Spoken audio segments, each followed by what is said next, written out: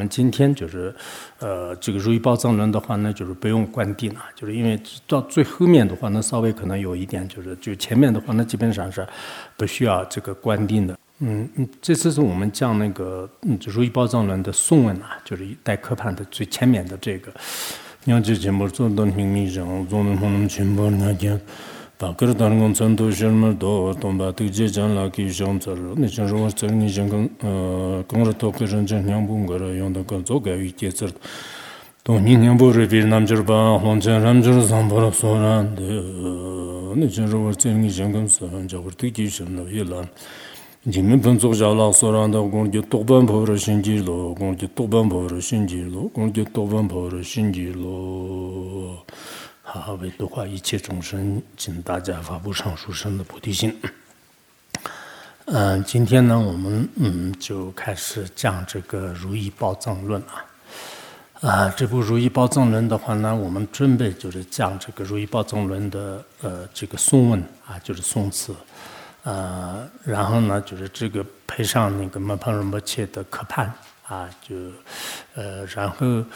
注释白念化论的话呢，就是自己要看就这次要求呢，每个人的是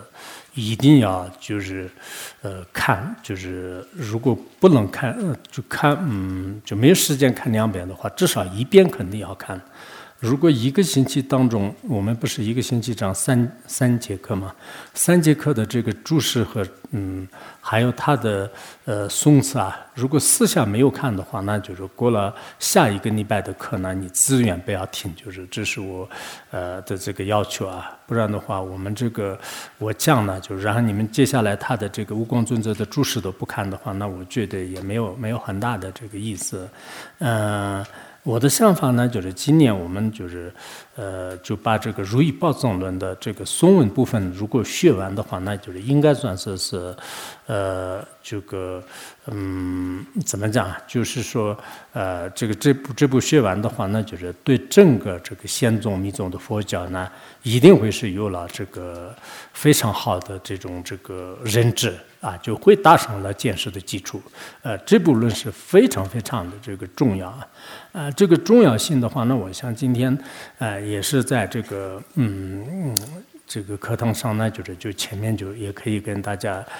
简单的这个讲一下就是这部这个如意宝藏论的话，确实也是很重要的。就是那么这个是我们这个藏地的前辈大德们呢，就是也很重视。不仅是藏地前辈大德们重视，就是我们自己如果认真的去看的话呢，就是一定会是你有体会的就以前我讲过，这个入大乘论是很重要的。当时很多人都觉得就是并没有那么的这个感觉，但后来学完了以后呢，就是确实大家都是有特别的这个有感觉的入意宝藏论的话呢，也是一样的，就是它可以说是整个我们的这个佛教的显宗的密宗的一个百科全书就可以说是它是一个百科全书。如果我们一个人真正就是通达了这部论点的话，那肯定就是可以说就是显密教典的基本的这个关键的重要的问题呢，就是全部会精通的就这一点呢，我们学着就是看都是也是可以的就所以呢我也这几年就是这部论就是反复的这个校对也好，就是翻译过程当中就是去这个分析就最后的话呢，就是自己进步自进的有一种想法就终有一天就是把这部论点就给大家传述一遍的话呢，那可能今生当中就是死也无憾。就是我确实有好多次的是有过这样的这种想法所以这次的话呢，就是我们大家都有这样的这个听说的一种因缘吧。就是还有很多人呢，就是确实想求这部法，但是呢，就可能各方面的这个因缘已经不具足就所以说呢大家就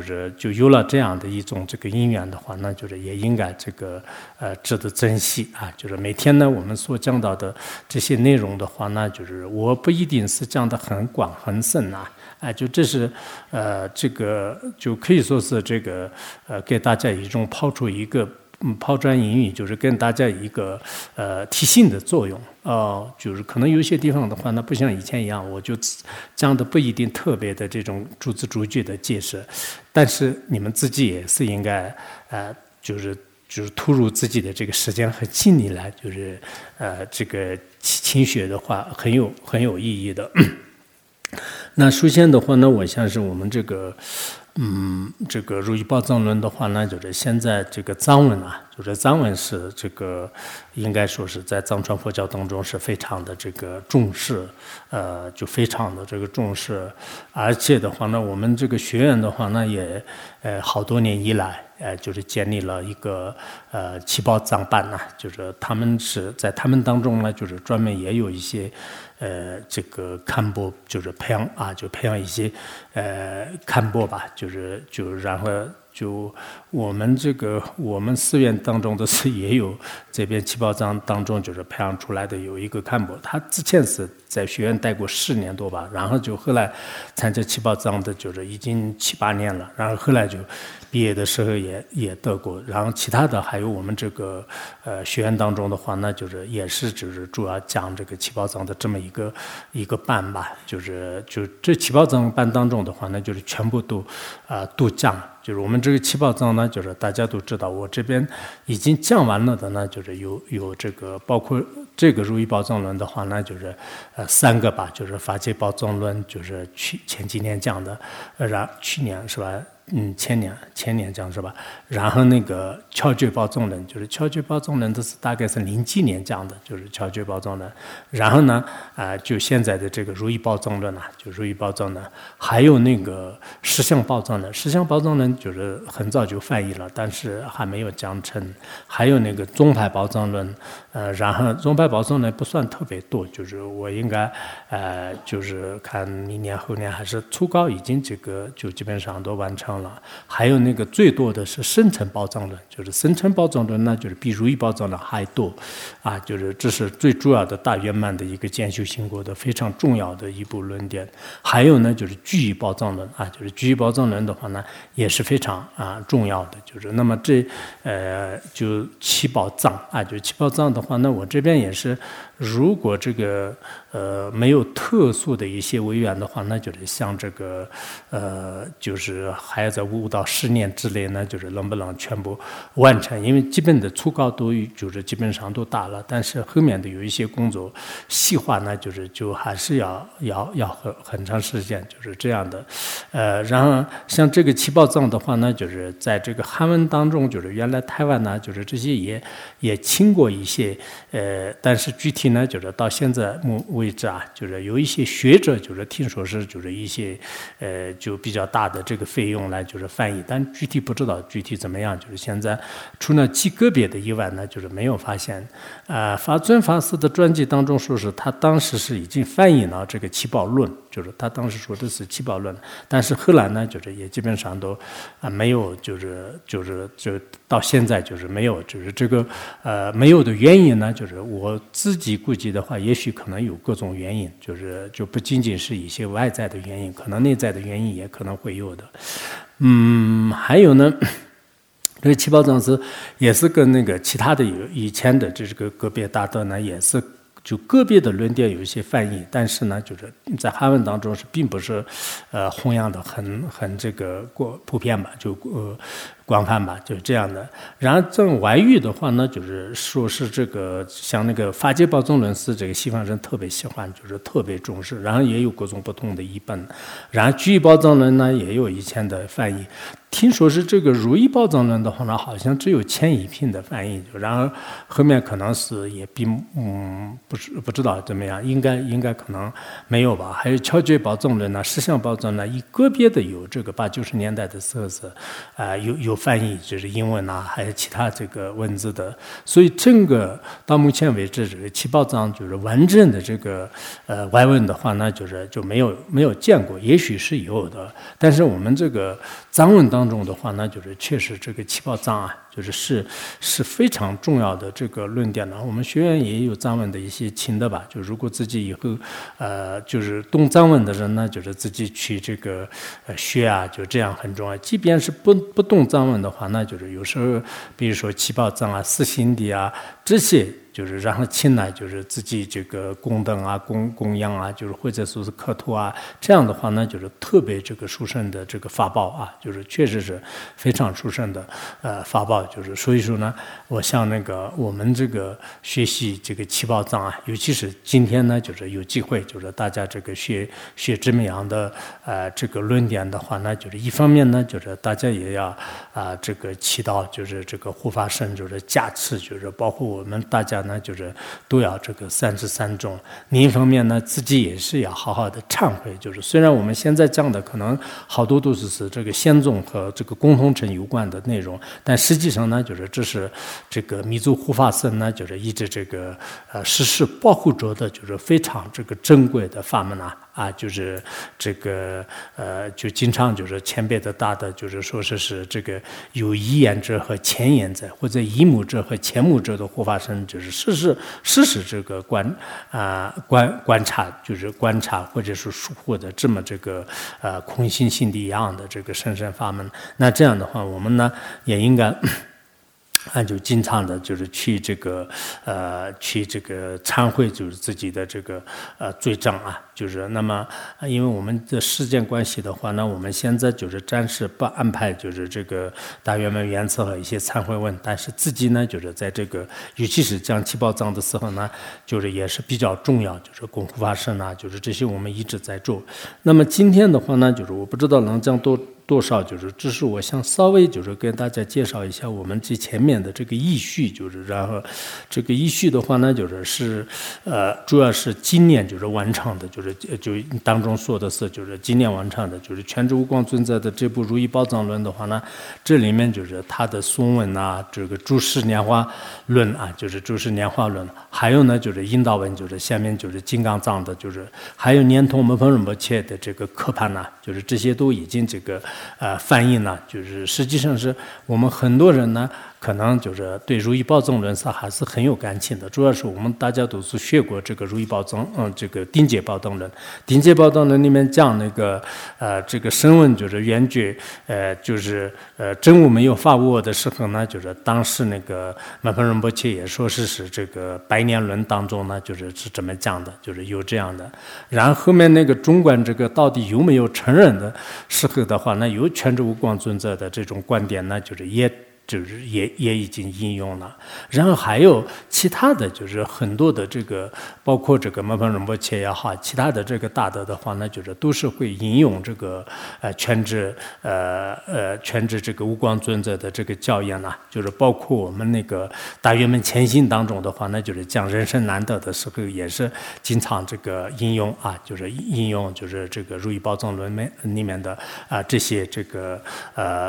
这些什么这个一些教理，就是所以呢很多人的以前都就是跟我也说过，就是说是能不能把这个如意宝藏论就是让这个翻译吧，就一直是这样讲。然后这个如意宝藏论对我而言的话呢，就是实际上是最早的时候，就是87年，就是法王如意宝去五台山的时候呢，法王如意宝当时说是我给大家讲这个就是法界宝藏论的颂词，就是在菩萨町就大概半年传承编班，就是讲就是这样短短的时间当中，结真大圆满和法界宝藏论完成的。然后的话呢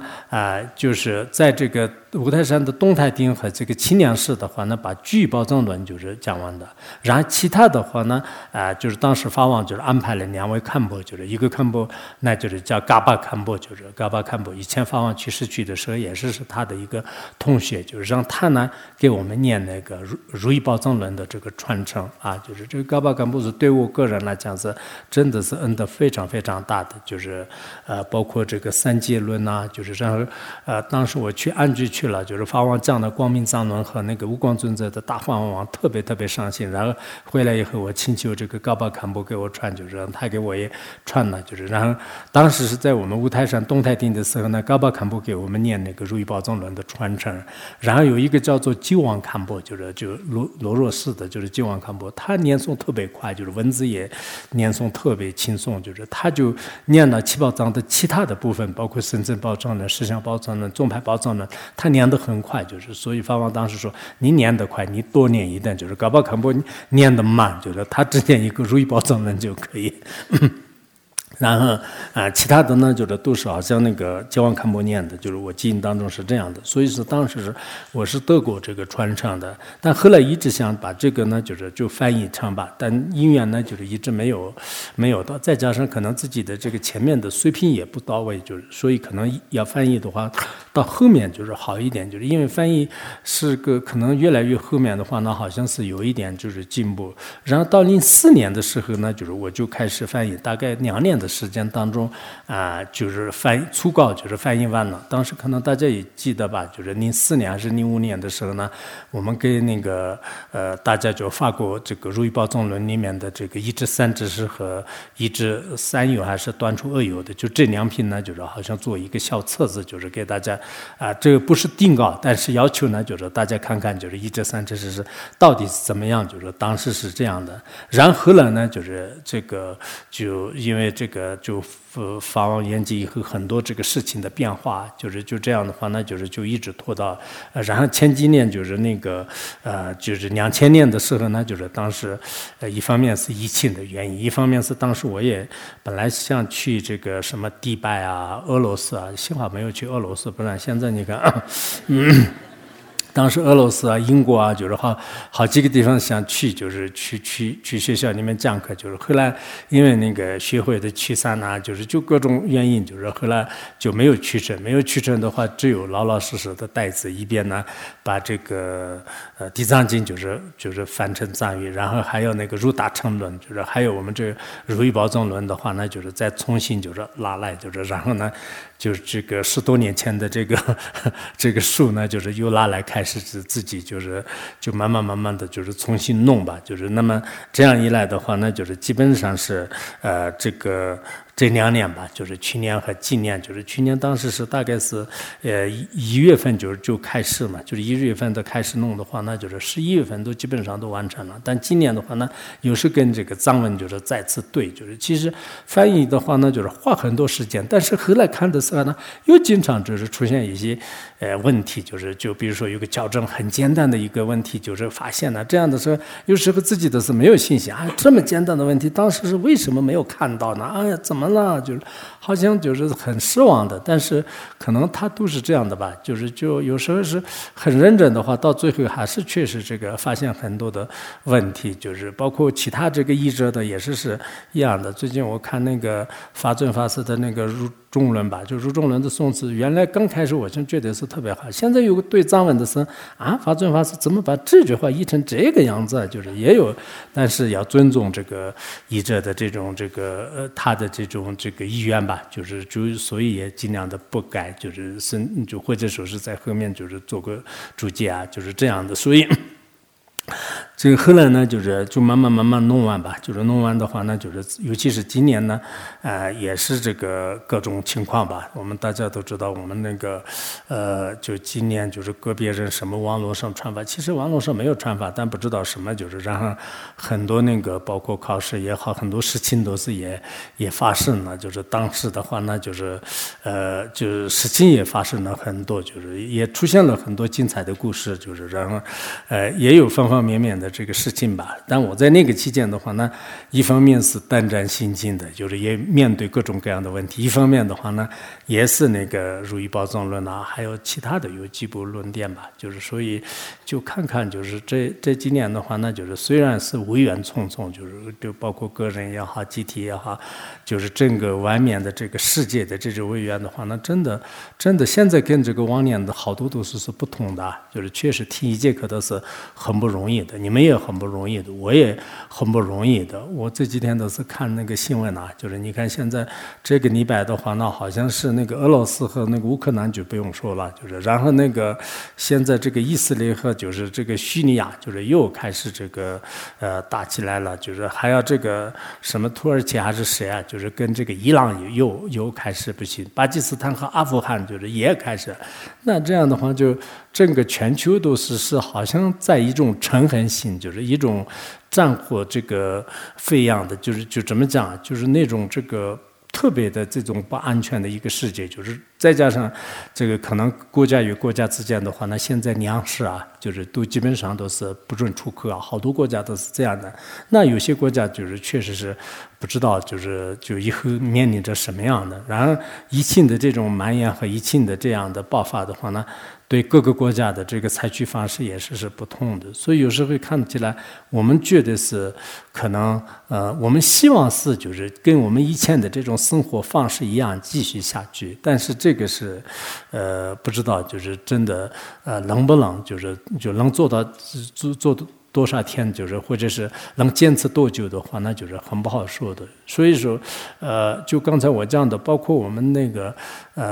就是自己啊，就这几年就是发生的有些事情的话，那就是也是有时候看起来就是回想起来就是很那个就是很有意思的吧，就是在有时候是这种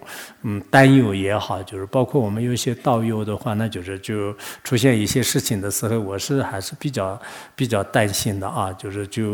某个道友就出去就是被询问呐，就让我就心一直专注，但有时候是翻译的过程当中，就是心就没办法，就是在那个文字上，就一直这样。有时候自己也是就遇到了各种各样的事情，但不管怎么样呢，基本上都是没有放弃吧，因为遇到一些事情要放弃自己的文思修行，放弃自己的这种讲经说法翻译，这样的话，那好像什么事都没有，就这么一个平平安安的这个时代呢，不一定就是出现的，就是所以在就一边面对这个各种各样的事情，一边呢就是我们自己啊，就是也这个就是就莫涉及到勿扰他心的一个原则来，就是尽量的去看吧，就是所以有时候我自己呢，就完成了这些法的时候呢，就是自己也觉得还可以，就是这个如意宝藏论的话呢，应该有大概30万左右吧。就是那这个也是一字一句的弄出来的话，那有一个道友就是给我说啊，就你还可以，不然的话我们读一遍的话觉得很费劲的，就是读了一半的时候呢，就是再读不下去了，就是让这个要翻译的话可能花一定的时间。还有一些人就是说有些懂一些外文的人呢，就是说他们也想这个翻译成其他文字，但是到了这个极品以后的话呢，就是坚持不下去了，就是放弃了，就是也有这个说法。不管怎么样呢，就是我是这个算是在这样的一个年代也好，这样的一个时代当中呢，基本上是把这部这个完成了。完成以后呢，就是也很高兴，就是今天就是这次的话呢，也是给大家就是然后这次也是做出了一部分，就是然后就给大家，就是然后希望呢，就是我们每个道友呢，就是应该珍惜啊，就是这些法宝的话呢，对我们每个人来讲是应该很重要的。然后接下来我要想讲一下那个蒙旁仁波切和那个华智仁波切对如意宝藏论的这种评价。就我都不用说了，我说的话，那你们觉得是？因为他自己今天要传，就是肯定要多讲一些功德。一般这个卖西瓜的人也是讲，哇，这个我的西瓜很甜呐，就是很新鲜的，特别好，对这个胃也很好，就是对这个肾也很好，就是一般就做生意会做的人呢，就是一定会是他会这个宣传的，就是但是满盘仁波切和华智仁波切呢，就是我们大家都知道是什么样的这个大成就者，大家都是这个心中有数的。所以我们首先看一下大华智仁波切呢，在这个全语七宝藏当中，就是主要就赞叹了很多法界宝藏论的功德。但是这个居易宝藏论和个别宝藏论的七宝藏的话呢，有些是只有一个颂词，但是这个颂词的话，那就还是很有意思的。就是他说这个如意这个三世这个取舍处，就是他就这个所有的这些取舍处呢，就是在这里就是已经开始的很清楚的。然后文思修行藏就是语言法力，就是这个是我们这个《如意宝藏论》里面主要讲的是3个字，就是闻思修啊。就这是下面我们分品的时候呢，大家都知道，就刚开始是就讲一些闻啊，就是闻的话呢，就这个什么这个轮回啊、涅槃呐，就是包括这个外道啊，就是各种各样。我们要知道，就是所有的这些知识，就是7世界有7世界的要听闻，听闻以后呢，就是开始思维，思维以后就修行，就是这闻思修3个字完了以后呢，就是如意宝藏能学完了，就是所以他说是以闻思修行的方式来，就圆满的，就是讲了所有的释迦牟尼佛的法理，见此了知诸佛法。就如果你见到了这个此法，就是如果通达了这个法的话呢，那顿然言修成百论。就是那如果你只学了一部如意宝藏论的话呢，那实际上是这个一通百通啊，就是千经万论呢，就是学了就是完全一模一样的。就是所以我为什么说是它是佛教的一个百科全书呢？如果你只学了一个如意宝藏论的话呢，那就其他的整个佛教的教理、显宗密宗的道理呢，就全部都已经这个料到了。就是华智仁波切大概就是说的这个样子。然后门旁仁波切呢，就是讲了很多，就是但这个呢，我这里象征性的用了一点，所以我就字面上不解的话呢，好像这个也不是很好懂的。就是我们今天把这个字面上跟大家解释一下。门旁仁波切有如意宝藏论的这个难释啊，还有这个略宗派、这个略所宗派啊，还有那个就是它有些难解啊，就有好几个地方。它这里呢，是这个难释的这个如意宝藏论的难释，它就个别的一些词就是难以解释的话，它就做了解释。它这里面是一段是我就翻译出给大家分享一下。门旁仁波切对这个宗派如意宝藏论的这个评价是什么样呢？就是他说是这个光明觉性本自称无边诸佛通现见全知法王具功德上师助念前定力，就是这个是定力无故光尊者的，就是这个大家都知道，就是他是什么样的啊？就是然后一比三所至高日。照念尼玛教法是深沉众心诸知识圣念化缘尽开放，就是说是无光尊者的这个3所的告知呢，照亮了我们尼玛巴的教法。其实无光尊者之前莲花生大师的这个法要是有的，但是有了无光尊者以后呢，就是才从事真正的这个尼玛巴的教法，是弘扬的非常非常的这个理想。所以门旁仁波切看来，无光尊者的这种告知3所告知的话呢，就完全是照亮了这个尼玛巴的这个教法。然后这个深沉中心的人啊，大乘中心的人、密乘中心的这些智者的话呢，那他们的这种这个知识的这种信念的心是这个是应该信心，对，就是这些智者们的这个念化呢，就是一定会是绽放的，就是欢喜的这种念化，就是一定会是这个绽放的，就是这个意思。然后呢，就是教理昌明传具象肃立大密教法创，就是那。这个无光尊者的这个七宝藏4心里的这个教理的这种昌明呢，就传播这种具象传播于整个世界的时候呢，那就是我们这个树立了大密法的这个法窗啊，就是法窗。然后这个时候呢，就是这个白发天龙啊，就是细蕊照华语装点御三界。然后这无光尊者就是传的这样的大密法也好，或者是我们也可以说相似的，就是传这个七宝藏，或者说是如意宝藏论的话呢，那就是天龙八部啊，就是疏忽拜法的这些天龙八部的话呢，那欢喜的瑞照可以说是华语呢，就是装顿于整个三界当中。啊，就是今天下午的话呢，就是有下雨啊，有这个下冰雹啊，就是下雪啊，就是觉得也是一个很吉祥吧。就是我不知道，是天龙八部是故意的呢，还是无意的，也不知道。也许是拉拢的天气是经常就是出现瑞相的，就是所以说。拉拢的天气是经常出现瑞相，这个意思知道吗？一会儿吹风，一会儿下冰雹。啊，这些瑞相的话呢，拉拢是比较多的，然后下面就是门旁仁波切说这个无价善说大宝藏就是这个如意宝藏论的话，那就是无价用钱来不一定能买得到啊。就是我们对，然后满足聚会众生愿，就是他能满足，就是我们这个具有智慧的众生的愿。就是比较愚笨的众生的话呢，他想也不会想，他每天都是想白菜多少钱，豆腐多少钱，然后这个什么这个就这个那个，就是天天都是想吃的喝的以外，就是对如意宝藏论就是也不一定，就是今天发了100块钱的话呢，就是他就开心的不得了，就是然后发了就是2本如意宝藏论的话呢，就无所谓的，就是就这样的，就是聚会者和这个没有聚会者还是有差别的。那就是他呢，就是会就是满足就是真正是这个宝藏的话呢，聚会者是就是特别满意我获得人生都是有意义的，确实这部法很好。充满珠宝就是诸多宝藏里彼此等同呢，就是发烧路，就是说是我们一般实践的充满就是各种这个金银财宝的这种宝库的话呢，如果跟这个如意宝藏论相比较起来的话呢，那这个发烧的路珠一样的，就是这个就是实践的这些宝库的话呢，就是不出挂齿，就没什么，就了不起的。你金有多少多少，就是银子有多少多少的话呢，也无所谓的。这里面的宝是真正的精神财宝，就是无价之宝。生发如意宝藏论，何则存在何处不询问？不断继续无疑，才好此生其聚会焉。就是他说这个非常殊胜的这个生发如意宝藏论就是这2本书或者1本书。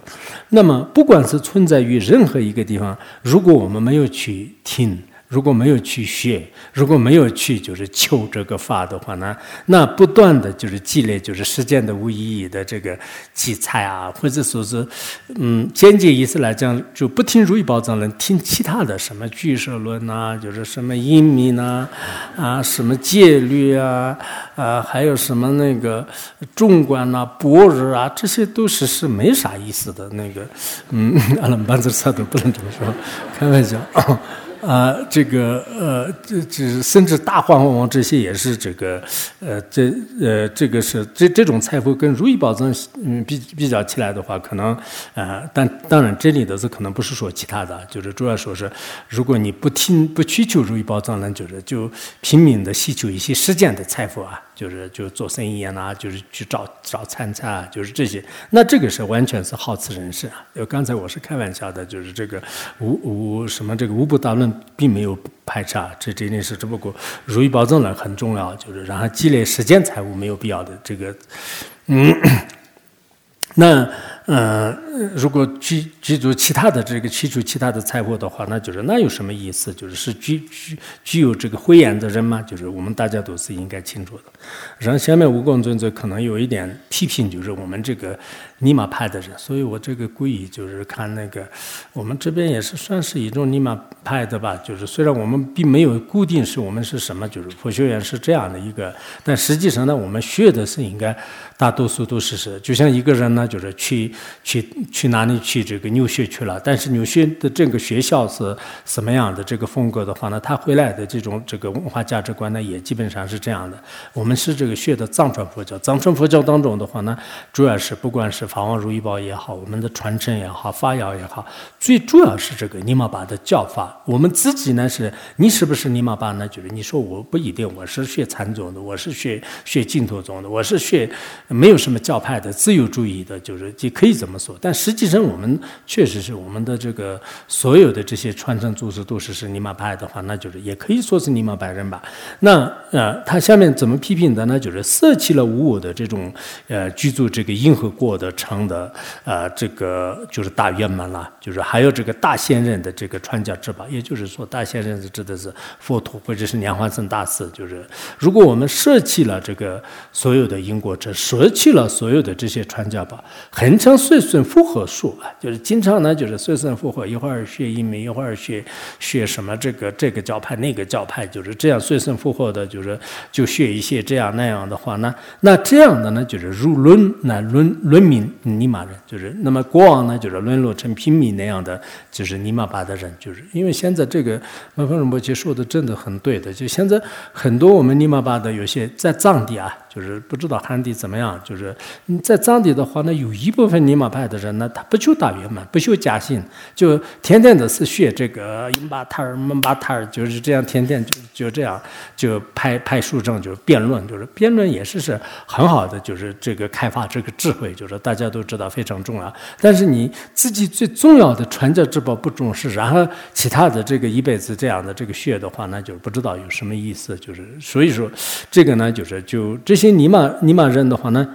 就像国王沦落于平民，很可怜的。国王应该是坐在宝座上，但最后他就沦落平民的话，那很可惜啊，就是这样的。所以他下面说是以这个真啊，就是以如真言呢，就是熏死的，就是如这个真言是很小很小的。那这样的一个熏死的智慧来测量深深这个意义的这种空性啊，然后呢就以这种，因为自己的是没有刚开始求一个很深广的大圆满的话呢，那肯定是光是一个英明的这种智慧，光是一个实践这个学问，就是逻辑学的一个智慧，或者是光是一个这个什么数理化物理学的一个知识，这样的一个真言序呢，衡量这深深的中观和大圆满的这个意义。然后呢，就是他就说出来的一些这个珠宝义啊，就是珠宝义，就是珠宝义的话呢，佛陀是没有那个珠宝义嘛，就是那么他就因为他的智慧很小，就是智慧很小，这样的这个发出来的，他衡量的这个深深法义的发出来的这种因身语，然后呢，就是如实见到呢，就是真以佛陀这个所传下来的这个深教的这个意义啊，如果你等同而视的话呢，那这是非常愚痴的事情。就意思是我们这个学尼玛巴的教法的人呢，就是自己的是没有把大圆满和这些学，就是以真言般的那种这个很浅薄的这个智慧来衡量这个空性，然后呢，就开始写所的这种语言呢，就是到处诽谤。还有一部分的话呢，就是自己的是一直很好的善知识，是真正的通到了佛陀的教义。那这两个相比较起来的话呢，那就是这个。就是也可以说是这个就是特别就差别特别大啊，就差别特别大，就是所以这是如果你觉得是疼痛的话，那就是也是就非常愚痴的啊！你天天去学什么这个世间的知识，然后呢就中观的这种想法和还有这个学如意宝藏论，就是最后通到这个空性的这个智慧比较起来的话呢，那就不可能等同的，就是没有无有是处的意思。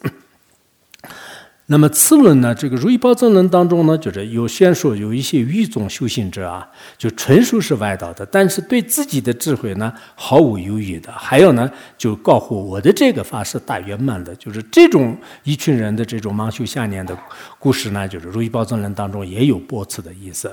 然后呢，这个如意宝藏论是什么样呢？是这个经过非常深深广大，就是深妙的道，结合呢就是窍诀的深深要点，并且呢就是深入这个深层的见解网，这就是全知无光尊者的这个无垢的这个规则啊。也就是说，无垢智规的话呢，其实这个无光尊者是也有教理的这个广大的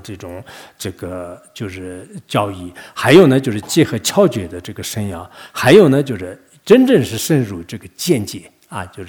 就既有理论也有窍诀，还有呢实修就是通达的这样的无光尊者的这种传承呢，其实这里面就是所讲到的道理。了悟必理呢，就是三缘者，如果要想了悟他的这个道理的这些三缘者呢，顶界次理之助缘，要对这个法产生顶界的这个助缘是什么呢？实现文字助三所，他要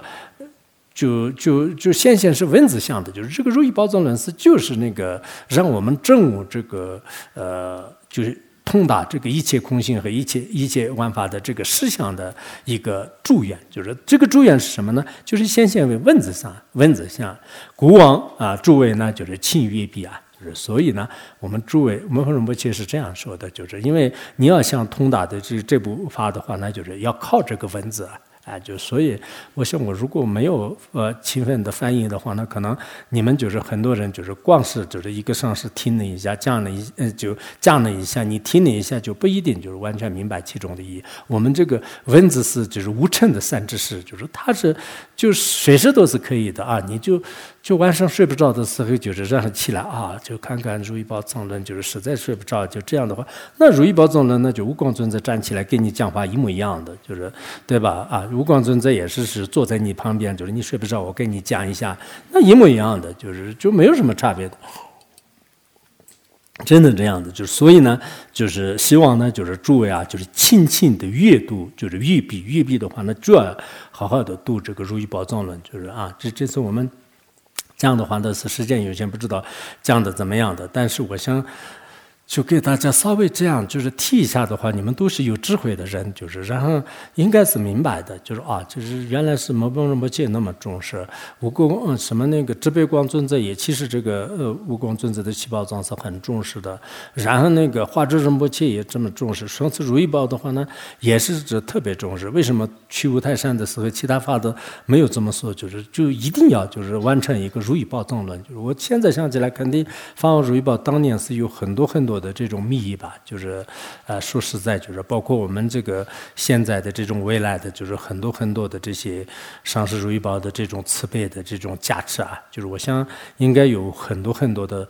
这种缘起和意义。就是当时记得很清楚，无论如何，就是我们在那个五台山的时候呢，就是跟那个就是要念传承，就是其实现在这三位三智舍的是已经不在人世间了，就是包括就法王如意宝也好，嘎巴堪波也好。金王堪波都不在，就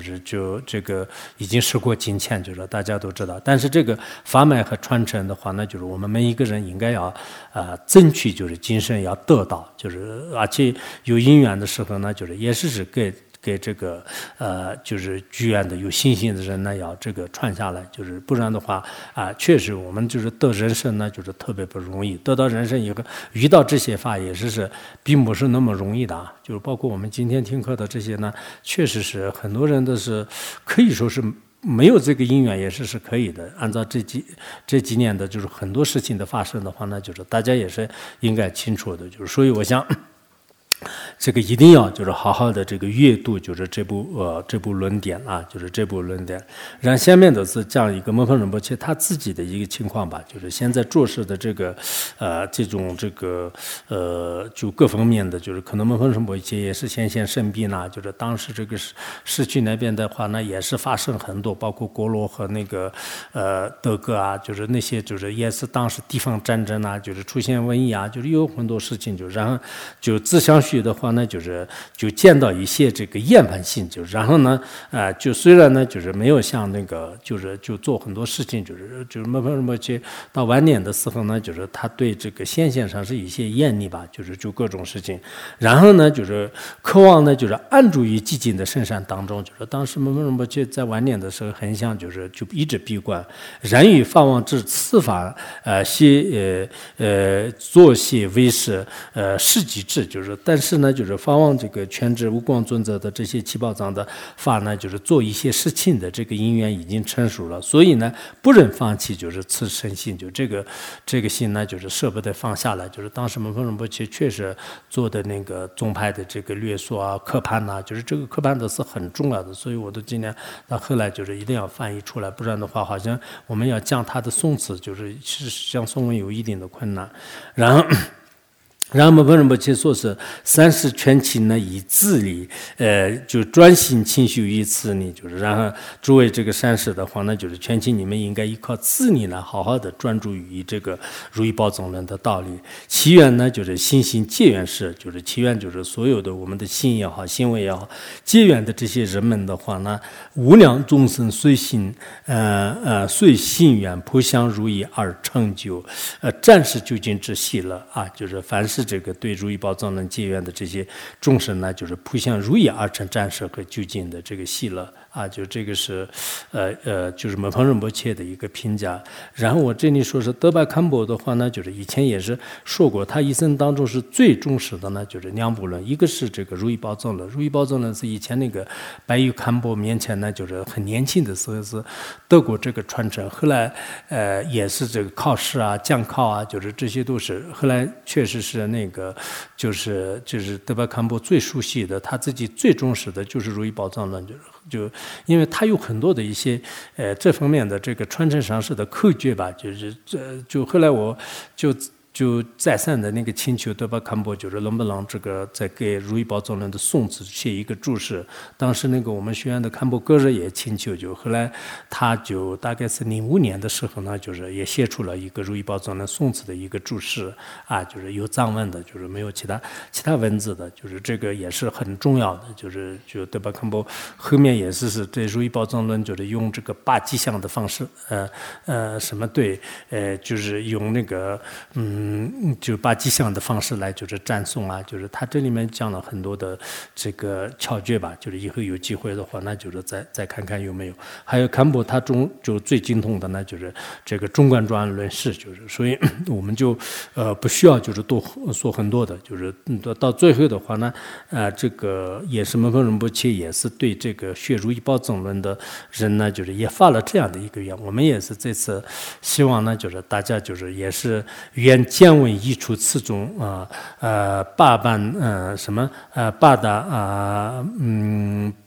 八大边藏自解开，就是意思是这个看到的、听到的、心里去意念的。借助这个法本的这些人的话呢，就是我们的这个八边财的念法呢，就是自然解开。然后于基身当中呢，就成就本来就成就什么呢？本来这个护住这个文殊的过位，就是这个凡是这个功德也是特别的。我想我们学如意宝藏呢，不像学一般实践的这个知识，就是应该直接和间接，就是大家能基身当中都获得成就。缘此法力校正日，光明普照诸世界，去散无边恶黑暗。就我想那个因为这个法要主遍这个世界，我为什么要翻译的话呢？本来我有时候有点害怕，会不会受到惩罚啊？就是这个护法神不开示啊，也有一些担忧。但后来想，无光尊者是他在每一个法的后面呢，就是他就发这样的愿，是要这部这个法力的日光的话呢，普照于整个世界。那普照于整个世界的话呢，光是一个小小的藏地的地区的话，那还是不行的。就是所以说，如果说我们翻成这样的这个文字的话呢，那可能他就以后这个翻成英语翻成日文啊，各方面都是比较方便的。就像我们以前那个维萨空西摩的那个传，就是然后翻成了这个汉语以后的话，现在很多那个其他的文字也在，因为就是学韩语的懂韩语的人比较多，然后学韩语以后懂韩语以后，还有其他文字呢，就是比较方便，就是所以说是我想那个当时也是这样的，门峰仁波切的他的这个法院呢，这个如意宝藏论的法理呢，就是这个日光啊，就是普照于整个世界，而且呢，就是驱散这个无边无际的黑暗。现在你看世界当中有这么多的这种痛苦，然后弘化尼僧的这个念法呢，就是自然这个盛开，就是这是就是当时的那个堪布的一个不是堪布，那个是应该也是门峰仁波切的一个发愿，就是这些原文的话呢，是第十语，就是金刚语，就是我们学到以后呢，我们也知道啊，就是原来如意宝藏论呢，就是可能跟这个一般的什么这个其他的这个论点呢有点不同啊，就是什么弟子规啊。什么孝敬啊，就是这说是我讲过的不殊胜啊，不然的话你们讲过的我说不殊胜，你们又不开心。就这些的话，那就是应该有很大的差别。今天这样，今天稍微把这个论名讲一下，就然后现在如意宝藏论的话呢，讲大乘窍诀如意宝藏论是分4个方面的，就是然后它的论名的意义和造论定理句，还有这个论义和就为义啊。论名的意义呢，就是如意宝藏论啊，就是大乘窍诀宝藏论，就是这个注释当中应该有介绍的。然后这个定理句呢，就是定理文殊师利菩萨啊，就是定理文殊师利菩萨，就是文殊的话呢，实际上是有这个端正圆满的话，文殊就是童子的话呢，就是这个在众生面前现，就是童子相，就是那么也就是说，无光尊者先这个造这部论点的时候，定理文殊菩萨，然后中间这么长的那个颂词的话，这个是注释当中的颂词，他们排版的时候就是这个排错了，就是什么这个观不言足，就那个颂词一直到就是下面的那个开显如意宝藏释，就是这句话是就我们不用在这里，因为它是在百年化论的这个颂词，就是当时他们排版的时候搞错了，我当时我懒惰吧，就是我说是我想应该他们会动，就是然后发给他们，就是自己拍，把这个刻盘和颂文两个，就是但是颂文是真正的颂文是下面的，这个是《如意宝藏论》的前面的颂文当中有的，刚才前面那个是什么？就是那个注释的，注释前面有个定例句，就是把这个加在里面，就这个就不用了。然后接下来，第一批轮回形成的话，可能这个是稍微移在下面一点，就是这样好一点。先暂时我们在这个地方吧，就是这个加三呢，就加三是论义嘛，就是刚才加一是这个论名，加二是定理，然后加三的话呢就是论义，论义呢就是如造论之分支和塑造之真实论体，还有圆满结尾分4个方面，就这是全部的22品的这个意思呢，就是在这里。首先造论之分支呢。分2个方面，就是逆战和历史啊，就是逆战和历史。那么首先是逆战，就是逆战的话呢，就是这是悟光尊者的这个宋词，因为我是为了方便，就是把那个门峰仁波切的刻盘呢，就是加在里面，就是实际上他宋词单独，以后我们印的时候可能是宋词单独，但这次为了就是讲宋词的原因呢，就大家都为了看方便吧，就是所以把门峰仁波切的刻盘也放在这个第二册的后面，就是也。全文放了一个，然后这个呢就是把门峰仁波切的刻盘就是放在里面，就是然后那个白莲花论当中呢没有这个刻盘，也不能就是把这个刻盘加在里面，就是这个是不能加的，就是只不过是我在宋词的时候呢，就是为了讲的时候比较方便，就是这个可能大家应该明白吧，但有时候我们那个。大家也现象上是不是那么的明白。然后首先这里呢，就是首先是定理句啊，就是定理句是大悲虚空尽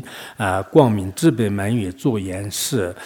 此诸众生之所需放逆乐光日前定理，就是这是定理三圣，就是这个大悲虚空尽光明是指的是这个法身啊，就是大悲的这个虚空呢，就是清净的光明。然后在这里呢，就是先是这个智悲满月，就是智悲满月的话呢，就是前面是法身。就是这个是报身，就是无智慧和还有这个光大无边的大悲的现象，那就是报身，就是做演示，在虚空当中是以这个光明就是日月来演示一样的。然后它呢就是赐予众生的一切所需，就是这个是。化身就是那么给所有的这个不同众生的话呢，就是在实践当中显现各种各样的这个所需，然后放逆了光热，就是这个呢，就是放出这个逆和乐，就战胜和就近的逆乐，就是这就是他的这个事业啊，就是佛陀的这个事业。所以法身、报身、化身，包括这个事业在内的，就是如这个明日般的这个就是怎么讲？这个三圣的这种如来啊，就是三圣具足的这个如来面前呢，就是定理啊，就这是定理句，就是当然定理的必要啊，定理的这个原因啊，就是这些都是在本论当中有光说的，就是你们自己就接下来好好的这个看啊，然后这个讲完了以后，如果全部看完的话，那就是应该。就至少是口头上要有赞叹，就是然后不一定有奖励。就是去年我们说是每个人都要写日记，要1年。就如果今年就各个班要统计一下，如果到时候1天都没有拉的话，那就是到时给他们给一个小小的这个奖励啊，就是让后来部都肯定不行的，就是不管是讲的好的写的好不好，就是反正我是第一个肯定得到的都没问题的。然后第二个历史啊，就我们把这个历史的颂词讲完了以后，算是今天可以，就是诸善愿者是所需求，最胜解脱修行法，一切之中堪为定。如今我当尽参明啊，就是说这个下面的悟光尊者，就是他是为什么要造这部论呢？就是他是为了就是诸善愿者呢，就是希求最殊胜的解脱，最殊胜的修法当然是多种多样的，就是修大圆满、修中观、修各种各样的法，尤其是我们这个修法里面呢，就是我们谦信就开始修，这个真的很重要的，就是按照悟光尊者的这个大圆满，就是大彻数的这种次第修法很重要的。你们都记得那个这个千禧备忘录的前面，就是当时这个堪布阿琼也不是说过吧，就是说是本来我们这个教派的话呢，就是实际上是有通过2方面来可以得到解脱。一方面的话呢，就是它的窍诀呢，就是阶段性的，就是段落的，就这么窍诀而得到的成就。还有呢，就是次第性的，就是成就的。那么前面的呢，就像是无光尊者和格玛然在，就是无光尊者的是医治了格玛然在6年了，然后呢，就是得到了就是这些一块一块的那个窍诀，就是他没有次第的，就是上师给你指一下，然后那个弟子呢，就是看看，就像我们这个什么楞严经里面或者是禅宗里面讲的，就是一段一段的这种窍诀，就是片段性的窍诀。但是这个呢，就是后来就是无光尊者说是以后的话呢，你们要这个就是要摄受弟子的话呢，要长期依止善知识，要长期接受教研不能像我一样，我那样的话呢就比较难的，就是所以无光尊者的意思呢，以后呢。就是按次第。第二种方法是什么呢？就是要这个从共同加信、不共加信，然后这个切近破瓦法，再加上呢，就是开始这个无上大圆满的这个次第的，就像大圆满心性修习和智悲光尊者的功德藏里面讲的一样。就是所以我们现在在座的人呢，像这个无光尊者那样，就是片段性的这种窍诀来开悟，可能有点困难的。我们还是大家都要学这个就次第性的。对吧？就像阿姜堪布所讲的一样的，就是共同加信、不共加信，一个一个的，就是去修，这就是我们大多数人的这个就解脱方法。所以本来呢，就是他这里说是一个人要想获得解脱的话，那就是解脱的修法是非常多的。但一切这种最堪为定的，就是在所有的修法当中最重要的呢，就是闻思修行。闻思修行的最好的方法呢。无光尊者说，如今呢，就是我在这里呢，给大家已经阐明，就是下面是它的这个冷泉意义，就是文字呢，就是大概有22品吧，就是然后所权意义的话呢，就是实际上是在这里面讲的这个去除这个轮回，然后呢，就是修持这个涅槃，就是也就是说去舍2个字当中，就是所以下面的这个论文的话呢，是这么一个道理来讲的，就是那么可能这个我们的轮回的形成在这个地方可能会好一点吧，就是第一品是可能从这个地方，前面的定力句和这个逆时语呢。就可能当时把这个拼命呢，就是放在这里可能好一点。那我们今天把这个无光尊者什么那个如意宝藏论呢，就是讲到这里。所能得一当觉则把念多能尼别扎那大结家，也干难结让弄着把也，只本从内着着修。